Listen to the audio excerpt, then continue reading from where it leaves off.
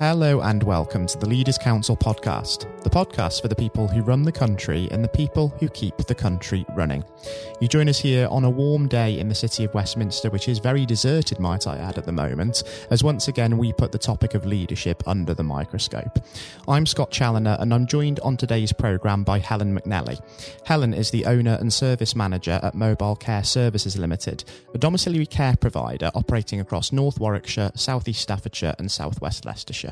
Helen, welcome to the programme and it's great to have you on the air with us today. Thank you. It's a pleasure to be invited. It's an absolute pleasure having you as well. Now, this podcast, first and foremost, is all about the topic of leadership and really bringing that into focus. And that's really coming under a real strain and a real test at the moment, isn't it, with the whole COVID-19 pandemic and individuals trying to navigate their businesses and organisations through that. So for somebody like yourself who's working within the care industry, how has it been for you over the last few weeks? Because I can imagine it's been a tremendous challenge. Yes, it certainly has. We established our service 29 years ago, and over that time have encountered many different challenges, but this pandemic has posed the greatest challenge for our customers, our staff, and the service itself. Yeah. It's often said that this is unprecedented times and we've never seen anything like this before. So you say that you've never witnessed anything like this or had to take decisions as difficult as this throughout your career before? Yes, it's absolutely the case. I think certainly when it was realised that the pandemic had moved over to the UK, the understanding of COVID-19 and the effects were not so well understood, obviously, as they are today. The knowledge is gaining every day. But I think my greatest anxiety was for the people we support, who by the nature of needing support are vulnerable. The majority of them are elderly, and certainly many of them are extremely frightened about the implications of this virus and what it could mean for them. And in addition, we have our staff, and I think particularly since it was noted that more younger people were also passing away, particularly healthcare workers, those working on the front line. So I think the level of anxiety of both people that we're working with and our own staff has become extremely heightened over the time. And that's completely understandable as well. And it's very well documented, the issues that there are within the care industry about the lack of availability of personal protective equipment, for example. In terms of the government's overall response to the crisis, how do you feel about that from your perspective? Well, we are an independent provider. We work closely with the 3 local authorities who commission our support and also 2 different CHCs, health authorities. But we have always acted independently on behalf of our customers and staff and have made sure that we are as prepared as possible for any eventuality, whatever that might be, whether it's long freezing temperatures or floods or whatever. We've had to ensure the safety of our staff and our customers. And with this particular pandemic, one of the things that I and my management team did was we looked at how it was being managed in other countries, what steps were being taken, what PPE was needed, and we took steps ourselves to attempt to provide that for our staff if it wasn't going to be forthcoming. And as it happens, the access to PPE is desperately short at the moment, but fortunately we have been able to take steps so that our staff and customers at the moment are all fully protected. And that has provided us with a great level of comfort for the staff. Moving forward, and depending on how long this it takes for the systems to catch up, for the stock to become more readily available, that could pose us problems in the future. But at the moment, I think we're pretty well prepared. Certainly good to hear that the preparations are on track. And it was said in Parliament today by Foreign Secretary Dominic Raab that the government is going to really learn its lessons from this whole crisis as well. If we do consider that it has been a tremendous learning curve both for governments across the world and also businesses, is there anything that trying to navigate through this pandemic has actually taught you as a business leader? Well, personally, I think, although I'm not a pessimist, I do regard myself as a realist and tend to look at the worst case scenario, prepare for that, and then whatever happens, you're usually in a better position than you would be had you not taken those steps. The issue about providing PPE not only for protection for the staff and ultimately for the customers we support, the provision of that gives people the confidence, those are customers, that they aren't going to contract it from the staff and from our staff, that they aren't going to be passing that on. That has made a huge difference. But I think it's that ability to be able to act quickly and to try and see where the issues are going to be, where problems are being identified in other countries which are ahead of us by a number of weeks, and taking what steps are possible to ensure that you address those steps yourself. It has been a terrible shock for everybody, absolutely, and a worry for those who haven't been able to obtain certainly the PPE that's necessary. It's certainly a very difficult time and a real reality check as well for governments all over the world. Something that we do hear quite often, however, is that times of adversity and crisis like this do increase resilience within businesses for one hand, but also they bring out the best within people as well. Do you think personally, Helen, that it's possible to actually become a good leader or even a good employee without having experience of challenges like this, pushing the boundaries and really being thrust out of your comfort zone? I think it's definitely part of the day-to-day life that when you're working in domiciliary care, that you do come across these challenges which pose the most incredible difficulties for people. But it is at times like this that people step up to the plate, and our staff have been only magnificent in providing support, extra support, and making sure that our customers are as safe as possible. When there were signs, the first signs of the COVID-19 crept up into the areas where we work. Initially, I think we had 38 staff off over a very short period of time who were symptomatic. As soon as they were able to safely return to work, they did.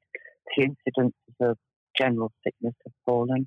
People are working over and above to ensure that every single customer support call is delivered.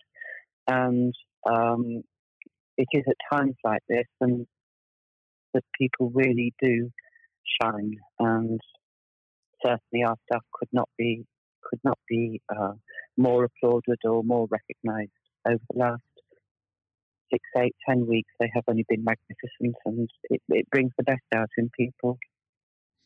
Yeah, absolutely. It really does. And it's a huge reminder to leaders as well, everywhere, that it's just as much about the people around them as it is about themselves as well. Because being a leader isn't just a one-man or one-woman operation. It's very much about the collective, isn't it, in any context?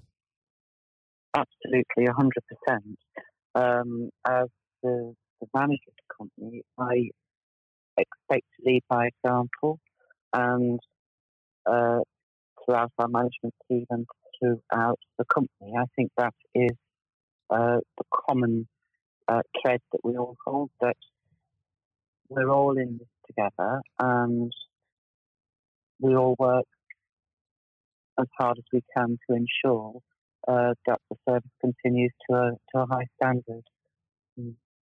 So I certainly get the impression, Helen, that your leadership style is very much team and people orientated in that sense. What would you say are some of the influences behind that style of leadership that you have implemented at Mobile Care?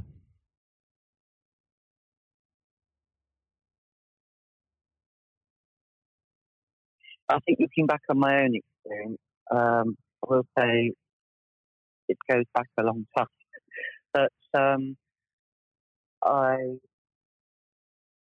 my first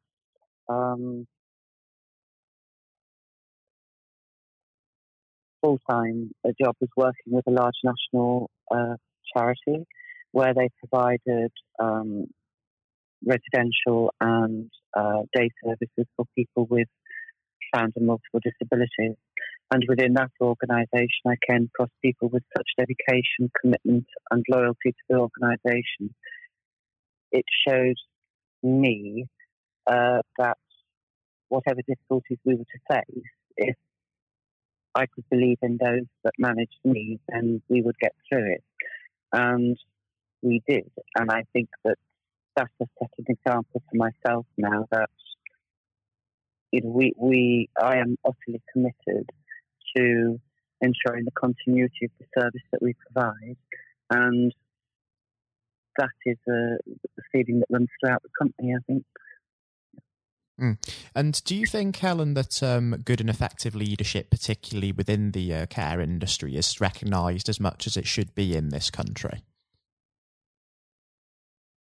I don't think before this it was at all, but I think maybe this is starting to shine a light on the service, which unfortunately I think has been for many years a sort of a Cinderella service.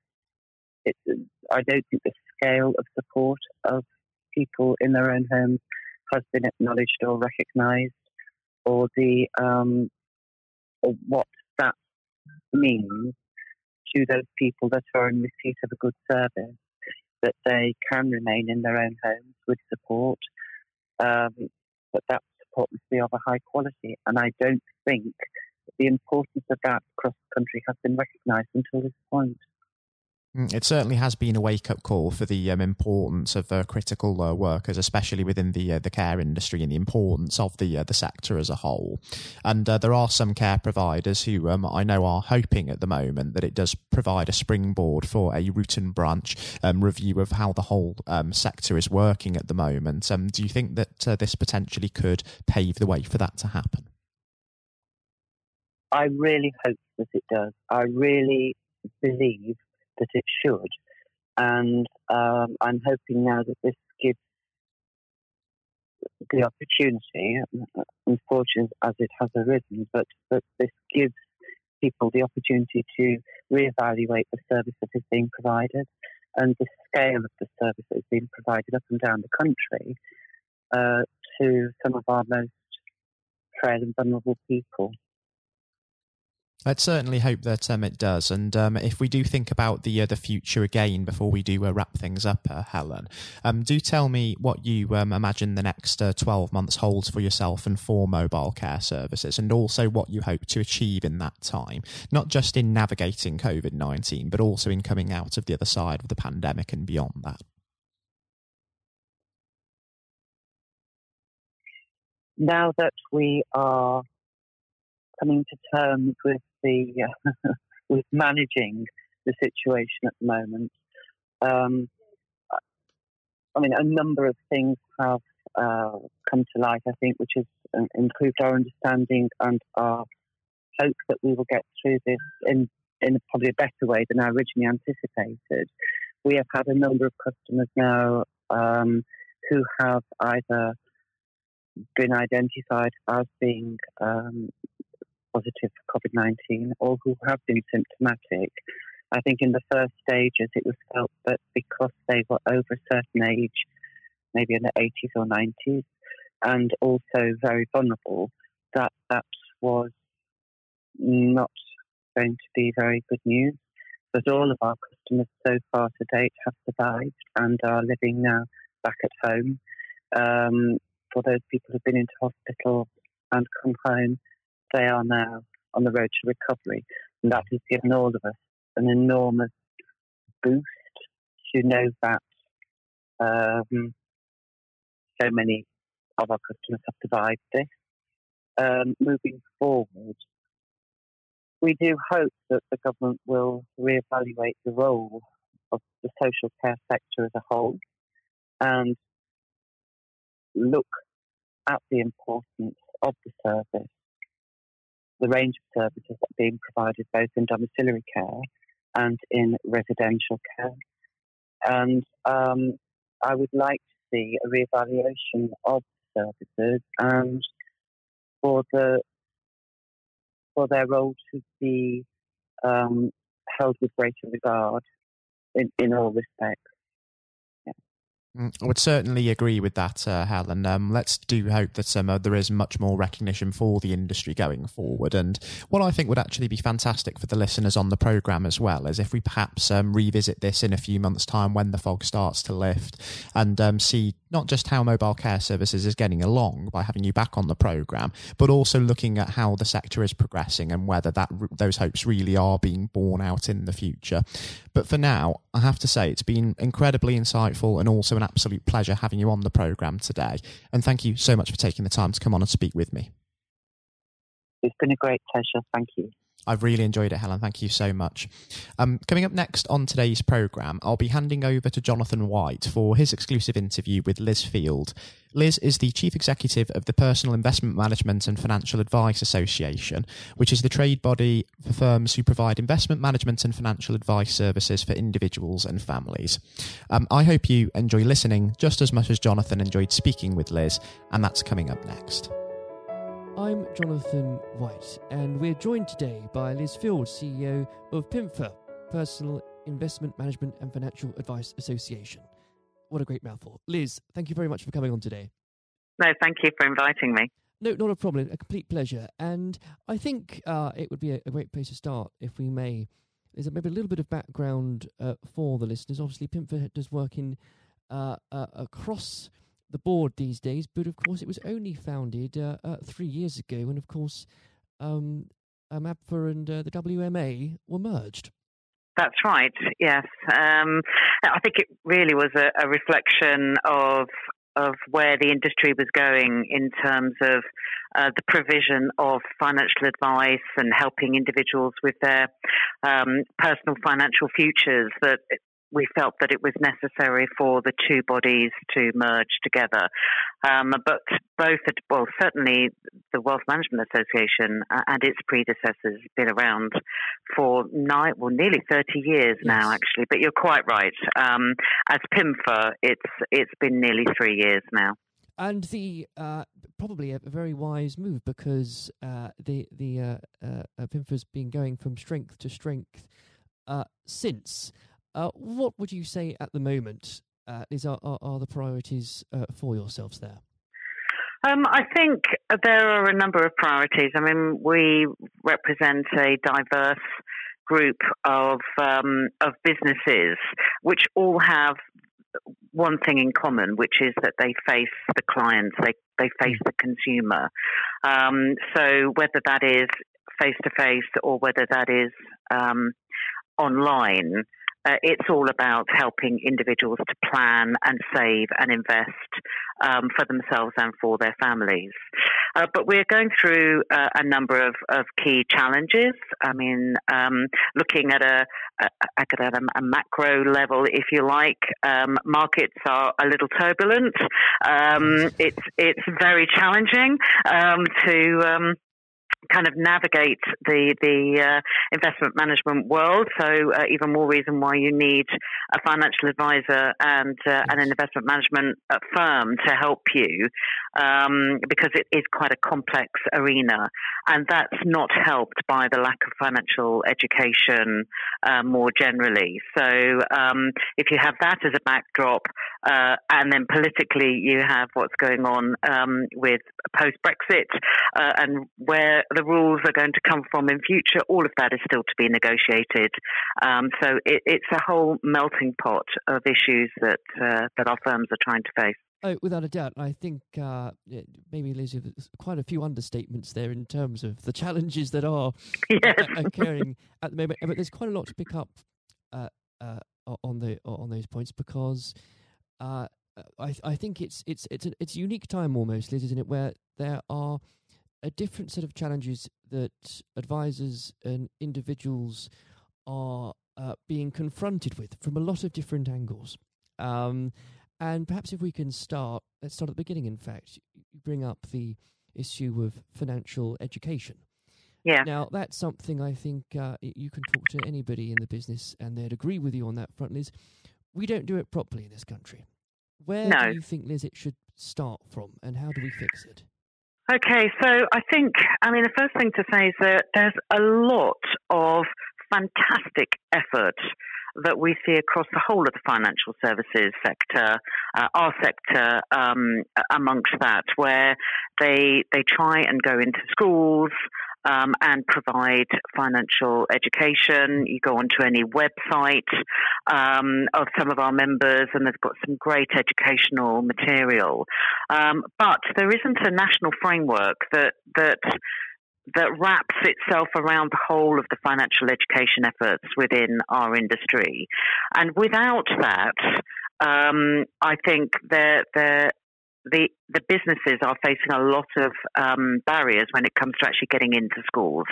Financial education is part of the I think it's personal health and social education a piece of the curriculum, but there isn't an exam that's at the end of it. So when it comes to schools and how they're being judged, it's on metrics such as exams, and without an exam for financial education, I think it's just going to keep coming up against the same barriers. And financial education is not the same as maths. So what we'd also quite like to see is that we have more kind of money type questions within the maths curriculum, because that will also then bring it to life for young people, for youngsters and school kids. It will bring it to life because it's about things that they have to deal with, or that they deal with on a day-to-day basis, which is money. So the more that we have that is populated in the curriculum that is about money, the better, I think, because that then will start to promote a culture of savings and investments, which we so badly need in our country. Without a doubt, Liz, because, and again, you've hit the nail on the head, because there's only so much that can be done without the involvement of the curriculum in schools. Yes. And you can, as you've pointed out very well, companies can try all they might, but it's difficult if it's not a joint effort. Yes. And I think as for example, with the new government we have, there have already been positive noises at the very least. Whether they become actions is another thing entirely, regarding what you could consider a far more applied mathematics in a lot of the system. But time will tell, and that's something I think we could probably dedicate in the next hour to. Liz. Yes, I think you're right. We probably shouldn't. Now, looking at a couple of other points to pick up that you've already raised here, Liz, and it goes back to the word you've already said, which is uncertainty. It seems as if the markets, investors, people, we've been in a state of limbo for the last 3.5 years. We're talking, of course, 2 months after a general election that resulted in a large majority for the Conservative Party, and therefore at least we have now left the European Union without dragging you down the political rabbit hole here. Liz, is there a hope now that because of that clarity we may start to see a far more certainty in the market? And what are your hopes for the next 12 months? I think that we've still got a little way to go, because whilst 31st of January came and went, we're now in a negotiation period. We're now in a transition period, and for UK savers and investors. In terms of where the rules are made, there's still not some clarity about that. We're still we don't know yet whether we're still tied or will be tied to the European rulemaking down the line. That's still to be negotiated. I mean, we've always said that actually for savers and investors, we need stability in the markets and we need access to funds. However, the majority of our firms look after UK savers, and therefore one of the positives we see is the ability to have a rule book that makes sense for UK savers and investors and UK firms. So we think that there's an opportunity there, definitely without watering down regulation. So we're definitely not talking about less regulation. What we're talking about is smarter regulation, which makes sense for firms and makes sense for clients. And as we've got a very unique industry in terms of savings and investments in Europe, England, or the UK rather, and Ireland are unique amongst our European counterparties. So when you have a European rule book or a rule book that is set in Europe that doesn't bear any relation to the model of intermediation that we have here, that has caused us problems in the past, and we're hoping that we will be able to affect that in the future with a local regulator and a local rule maker. But we will see. That is still all part of the melting pot. So whilst I'd like to be positive and optimistic about the market, we've still got this period of negotiation, and until we see where we go to with that.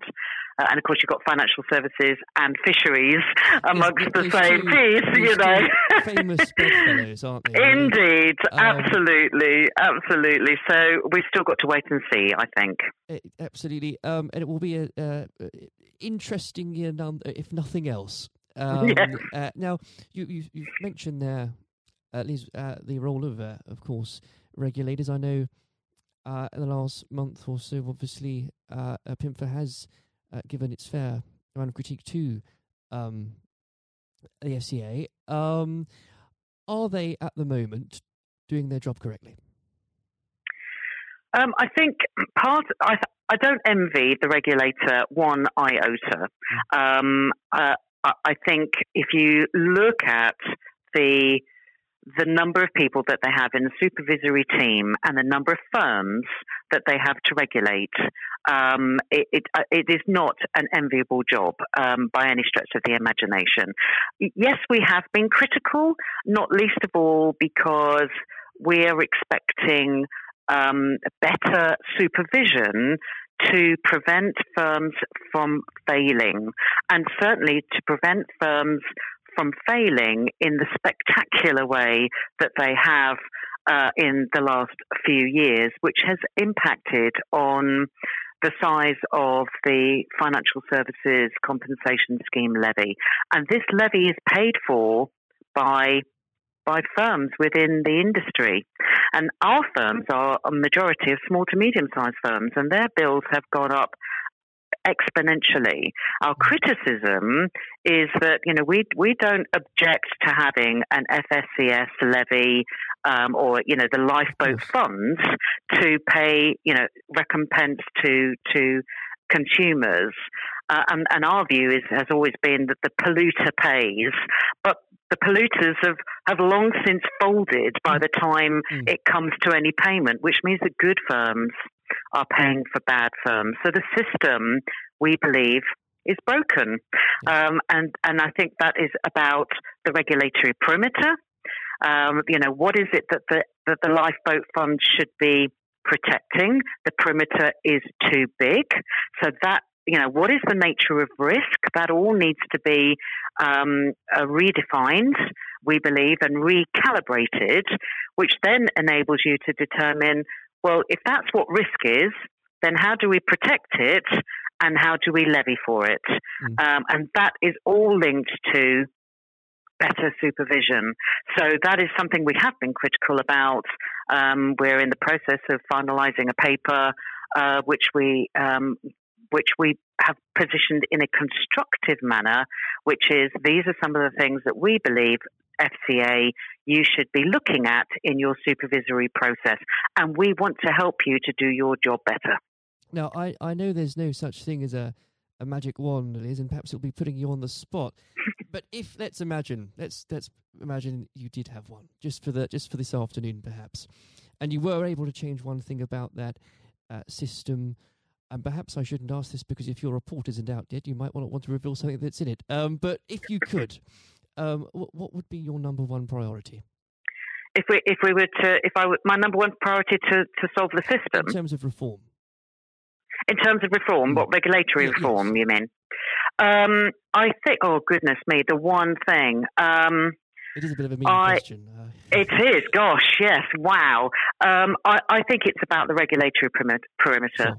I think let's have a look at the regulatory perimeter, which is, gives some certainty to clients about what is protected and what is not protected, which also then gives some assurity both to them and also to the advisors who have to advise those clients on what's the pathway to success for them, and I think if there's some clarity around all of that, then everybody will be better off. Great. Now, I'm conscious of the time here, Liz. It's already catching up with us. So perhaps if we can take a little step back and look at the operations of PIMFA again. It's what PIMFA does so well is its ability to build relationships with so many different organisations. Can that really, Liz, be underestimated, the importance of having those working relationships with the departments and the organisations that you do have? No, I don't. I think it's absolutely fundamental to any business, actually, but it's certainly something that we have in the middle of the stick of rock that is PIMFA. We talk about the values that we have as an organisation.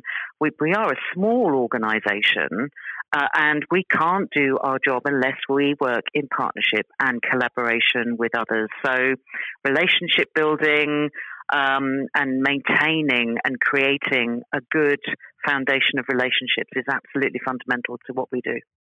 Without a doubt. And I think that's the key point, Liz, isn't it, that's so applicable to any realm, whether it's business or politics or any areas of life. And I think, and because of the time here, I must start to wrap up, but perhaps I can ask, Liz, looking forward, and I know the next 12 months is full of uncertainty, what are the plans PIMFA has for it nonetheless? So I think our key priority this next 12 months is to be talking much more, and we have been lobbying a fair bit on this, but because of Brexit, our ability to actually kind of get into see the policymakers on both sides, I think, to have that dialogue has been a challenge. But we're finding that is changing. They want to hear from us. So I think our priority is around that regulatory perimeter. And what does regulation look like for us moving forward? But at the same time, it's not just about the future of regulation, but it's also about the future of supervision, because the two of those go hand in hand. So those two are kind of what are the main areas over the course of this next year. Having said that, we have a manifesto that's got six pillars in it, and regulation and supervision and the future of that is just one of those things. There are a whole host of other things. Promoting the sector as a force for good and as an integral part of an individual's kit bag for financial and mental well-being is another key strand of activity. So I think future of regulation, future of supervision, and then promoting the sector as an integral part of everybody's kit bag in building their personal financial futures. Well, Liz, there might never be a more important year, or has not been in a while, that will determine the future of all of those things, and perhaps never a year where so many people pay attention to what happens to Britain's fish stocks. But it's been an absolute pleasure discussing that leadership with you today. I hope very much we can sit down perhaps later this year when there's a bit more clarity perhaps and talk through a few more things. Thank you. I would love to do that. Liz, thank you very much. Thank you. This has been the Leaders Council podcast. Thank you for celebrating excellence in leadership with us. I've been your host, Scott Challoner. Until next time, goodbye. Thank you for listening to our podcast. The views expressed within the podcast do not reflect the views of the Leaders Council of Great Britain and Northern Ireland, its parent company or subsidiaries, members of staff, or other guests of any other person therein associated.